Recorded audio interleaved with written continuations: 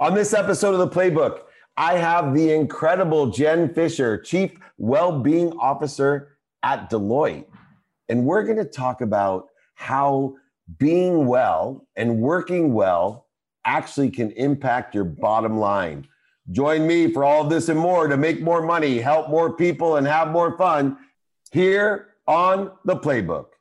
This is Entrepreneurs The Playbook, where each week I bring you some of the greatest athletes, celebrities, and entrepreneurs to talk about their personal and professional playbook to success and what made them champions on the field and in the boardroom.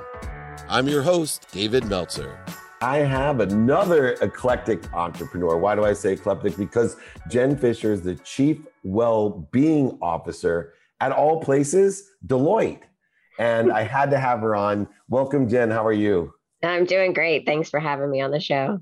Oh, I had to have you on. And you have a new book out June this year that is so timely and so important called Work Better Together: How to Cultivate Strong Relationships to Maximize Well-Being and Boost Bottom Line. So I'm going to start with the obvious question that most people have difficulty with is, how the heck is well-being connected to bottom lines, especially when you're working for one of the biggest and best firms in the world, Deloitte, who probably when I was a young man would have never said there was any connection between well-being and bottom lines.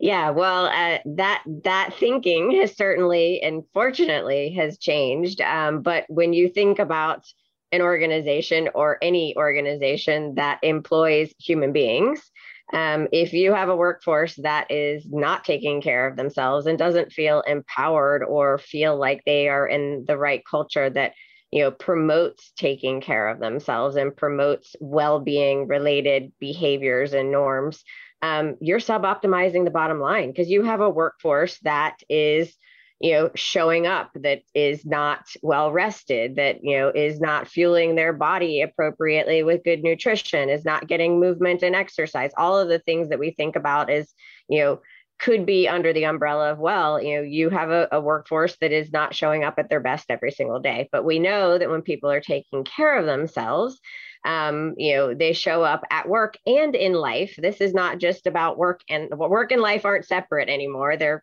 actually kind of sitting on top of each other in the same room for most people these days.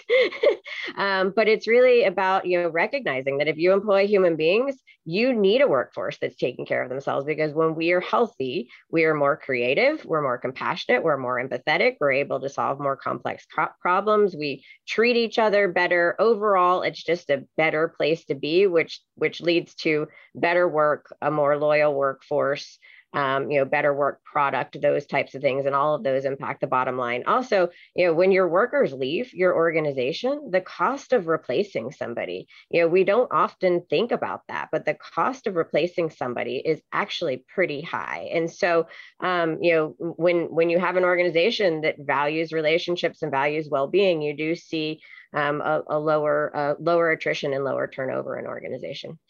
And all of those things that you described relate to me to one thing that's overlooked. I say credibility is always overlooked when people are selling. They think that that's somehow not important, where I try to teach, if you're 100% credible, you'll never have to worry about anything. You can just tell people what to do and they'll do it. But engagement to me is what comes to mind these days. And I think through all the different data that you probably have more access than I do, to have an engaged employment crew or group of people that work together, as you talk about, your whole idea of working better together, engagement comes to mind, because, the numbers I'm seeing are somewhere between sometimes 80 and 93% of the people that work with us are not engaged. Right. And that leads to people leaving. It leads to people not being productive, efficient, statistically successful, happy, sick. And I mean, the billions of dollars, when you work for someone as large as Deloitte and all of their clientele, it's just an obvious quantitative value to create a well-being program within an organization, whether it's 2 people or, 2 million people that you're working with. What are the effects of well-being into the actual engagement in the business? Yeah, so it's a great point. And the metric that I find fascinating, for a long time, businesses would track absenteeism, so that the number of times people are calling in sick or not showing up for work. But I think the more interesting metric when it comes to engagement and productivity is actually presenteeism, and so that is when the workforce is actually physically or virtually showing up for work, but essentially not doing very good work or wasting most of the day because they aren't engaged, right? And so, and the cost of that is huge, right? It's actually a higher cost to an employer than the cost of absenteeism, right? And so I think that that's a really important metric for organizations to look at. How you measure this, and how if you're making the right investments, kind of what is the impact that it is having. It's funny that in some ways that I work for a bunch of accountants and consultants, because part of the business case for doing this was like, hey, this is culture change, and culture change takes a long time. This is not a short-term sprint, if you will, or a short-term investment where we're going to see huge shifts in healthcare savings or things like that in a short period of time. You might see blips on the radar, but culture change and behavior change take a long time, right? And so I think that for me, and I'm a bit of an outlier when it comes to these things, is you start to see it and feel it. You start to see it in the way that people interact with each other. You start to see it in the behaviors of teams. You start to see it in terms of what leaders in the organization celebrate. And so for a long time, the corporate world, and still today it exists. I mean, we celebrate the people that pull all-nighters, that sacrifice their sleep, that sacrifice their family, that sacrifice almost everything in their life to get their job done, right? And so essentially we are, living to work, we're not working to live. And so we need to really change that mindset, and what we celebrate and what we reward in the workplace, to actually start to reward the good behaviors that we want to see, the people that are getting enough sleep, the people that are taking breaks during the day, the people that are setting appropriate boundaries, the people that are truly disconnecting when they go on PTO or vacation, right? I mean, how many of us, myself included, I used to be the person that told my team, go on vacation, don't worry, you don't need to check your email, but oh, by the way, I'm going to check email when I'm when I'm on vacation. And until my team pointed it out to me, they're like, yeah, you can't say, as a leader, you can't say one thing and do the other because you're confusing us, right?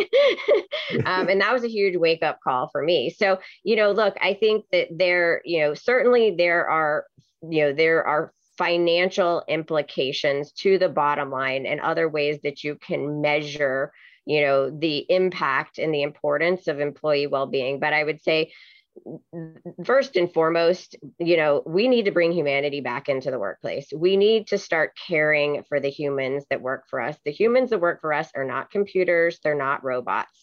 And, maybe they can't work 24 hours a day, but they can do other things that computers and robots will never be able to do. And we need to bring that humanity back into the workplace and start celebrating the things that truly make us human, because honestly, what we talk about in the book, and the reason that we talk about the importance of meaningful relationships at work, is because relational well-being is actually a part of well-being that isn't often talked about or thought about when we think of well-being. People think of well-being, they think about, their mental health, their physical health, exercise, nutrition, getting enough sleep, all the things that I've talked about. We don't actually regularly think about the relationships in our life, but there's actually a long-term study from Harvard that's been going on for 83 years on adult human longevity. And time again, for 83 years, the number of people they studied, the number one thing that comes up in terms of our long-term health and happiness is the strength of our personal relationships.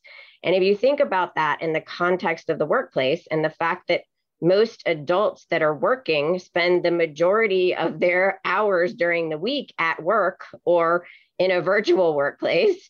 And if we don't have strong relationships at work, then we kind of have missed the point, right? Because we're social creatures. We know that we thrive when we feel socially connected to others. And so those connections are critical in the workplace.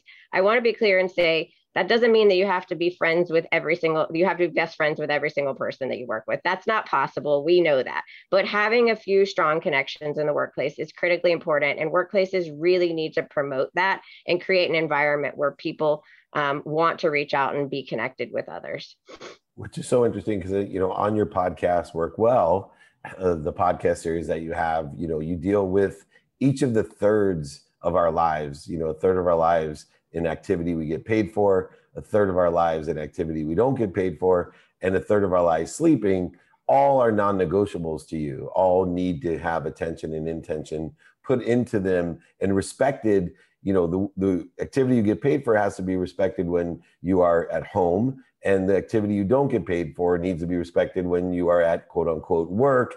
But most importantly, sleep. You and I share a great love for the importance of sleep. I created an unwinding routine. I have an adaptable routine. I have a set routine. But we got to talk about this. We're going to have an offline conversation. I'm loving it. Oh yeah. If you ever need a guest on the Work Well, I have a sleep coach. I tell people all the time, I mentor so many different executives of some of the biggest companies in the world, some of the clients of Deloitte. And, I will ask, so who mentors you, Dave? I said, well, my most important mentor is for a third of my life, which is my sleep coach, who is this famous doctor who coaches, the Washington Nationals and the NFL. But my whole life has changed when I'm able to access and plateau and grow every morning. Beyond the sleep, though, what other tricks have you discovered from your podcast in your book in cultivating these relationships that work, activity don't get paid for, and sleep? I believe sleep is its own relationship with a higher source of relationship.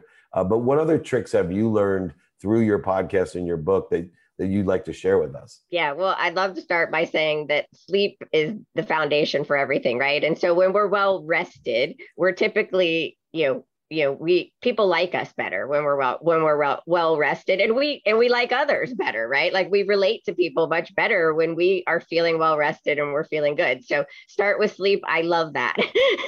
But other things, it's really, it comes down to kind of being intentional about the relationships that you want to develop. If you are co-located and working with people, developing relationships in the workplace can tend to happen a lot easier, but not necessarily, because even pre-pandemic, when before so many of us went remote, and I know that not everybody went remote during the pandemic, but pre-pandemic, and we talk about this in the book, our connection and reliance and the way that we are using technology. So we have adopted technology into every aspect of our life faster than anything in human history, but we haven't adapted to it very well. And so technology is great. And I'm not a technology hater, but how many of you have had the experience where you're in the office and you need something from somebody that is literally 20 feet away,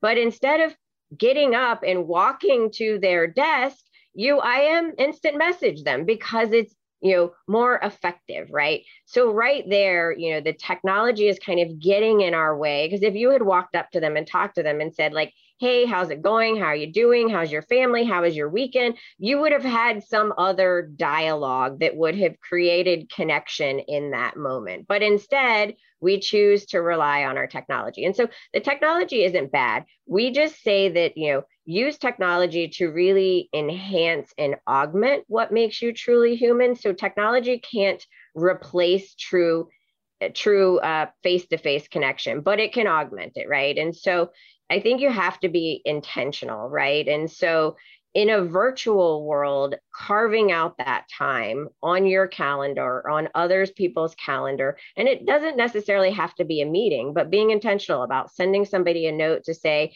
hey, I just read this article and it made me think of you, or this is what I liked about it, or I'm reading this book and I thought you might enjoy it. Share pieces of yourself with other people, because that opens the door and kind of gives them the permission to do the same thing, to reciprocate. And that starts to build connections. Doing that at the beginning beginning of meetings is a great practice.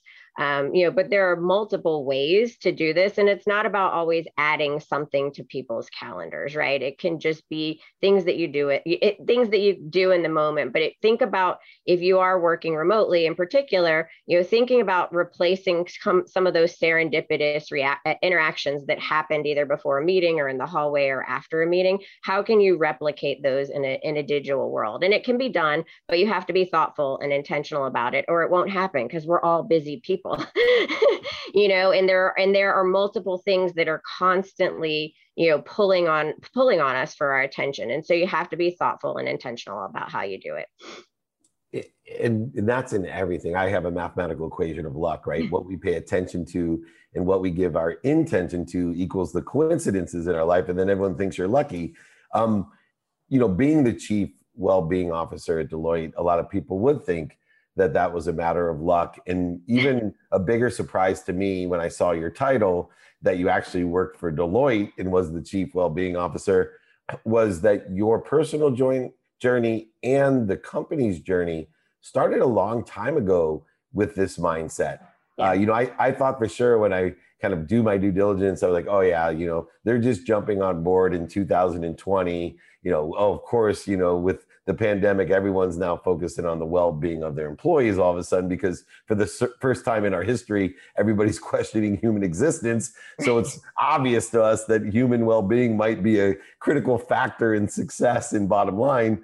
But I was so inspired by your journey, and also more importantly, the commitment that Deloitte had made early, before, when I first started talking about these things, and everybody kind of laughed at me and called me woo-woo, and, do you really have, the business acumen, David?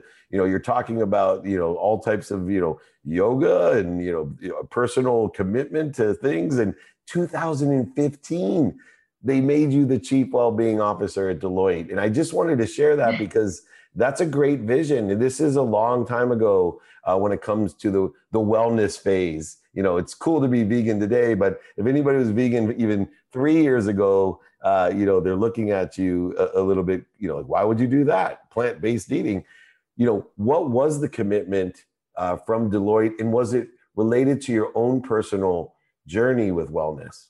Yeah, it absolutely was. And so about 7 years ago, so 2014, and I've been with Deloitte for 20 years. So I've been here quite a long time, not always, as you said, in a wellness or well-being role, but about 7 years ago, I found myself completely burnt out, which, kind of is, what many would think when it comes in to marketing, just so people know. So you're a normal senior marketing person at Deloitte. Exactly. And I mean, and that was at a time, burnout is talked about. I hear about it daily now, but that was at a time when people weren't talking about these things. And so I was burning out. I didn't know really what was going on. I knew that there was something going on with me, but it wasn't something that was talked about. And when I looked around in a high performance environment, we're really good at showing up, regardless of what else is going on in our life. And so I processed it as like,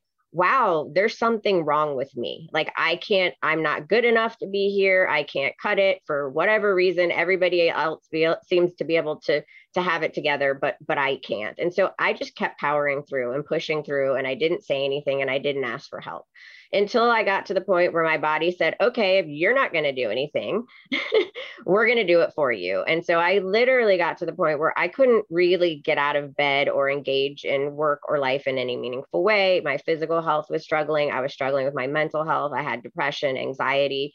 And so I had to take some time off of work and get myself well. And in the process of doing that, I became very passionate about wanting to help others like understand that this is a real thing and that we shouldn't sacrifice everything or shouldn't have to sacrifice everything in order to have a meaningful career. We should be able to have a meaningful career as part of an overall thriving life. That role, even though we had great benefits and resources for our people, a role like mine didn't exist at Deloitte. And so I was actually going to resign from the organization. I went back to my leader when I went back to work and I said, thank you for giving me the time off, for working with me. She was incredibly compassionate and empathetic. I said, but I'm going to leave the organization because this is what I want to do. And we don't have a role like that here. And it was actually her vision. She was the one that said, you're not leaving. Go back to where you came from, put together a business case, gather all the data and all the information and put together a business case around why you think we need this at Deloitte, and then meet with various leaders. And I was able to meet with a head of HR and our CEO and some other leaders at the time, and basically said, I think we need this here. We're an organization that relies solely on our people to solve our clients' most complex problems. And we need people that are taking care of themselves, not people that are burning out.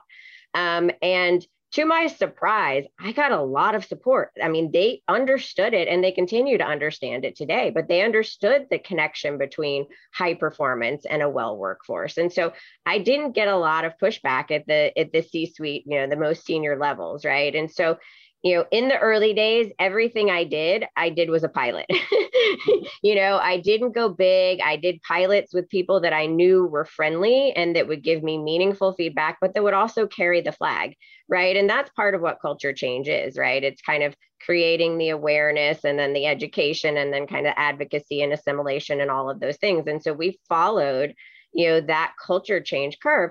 I'm not standing here today telling you we have it all figured out. We don't, because as individuals, our well-being journey is always changing and evolving. And so is Deloitte's. And so to meet the needs of our people, our programs have to always change and evolve. And we are a large organization, so it's hard to get it right 100% of the time, but we're committed to it. And we are seeing the really positive impacts that we're having. And you are, and it's just such a blessing that our biggest and best companies in the world are taking this seriously. And I think when you probably went to the C-suite, when they were approached with this idea, they probably thought to themselves, wow, I need this myself. So I know everybody else does as well. And that's what my leader said to me. She was just kind of like, if you need this, then everybody else needs it. It was just that nobody was talking about it, right? It was still that time where people didn't talk about these things. So well, I'm on a mission to empower over 1 billion people to be happy on this earth. And your podcast, Work Well, your book, Work Better Together, how to cultivate strong relationships to maximize well-being. And most importantly for a business, boost bottom lines. I always say well-being and working well lets you make a lot of money, to help a lot of people, and to be happy and have fun.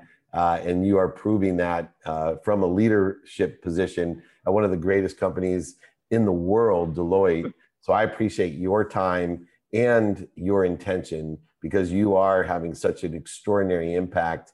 So I wanted to thank you and having you here. I'm David Meltzer, here with Jen Fisher, the Chief Wellbeing Officer at Deloitte. Well, I hope you enjoyed this week's episode of The Playbook as much as me. On a personal note, I just wanted to thank everyone for making The Playbook such a success. Don't forget to continue it by sharing, subscribing, and listening to your favorite episodes. This is Dave Meltzer with The Playbook.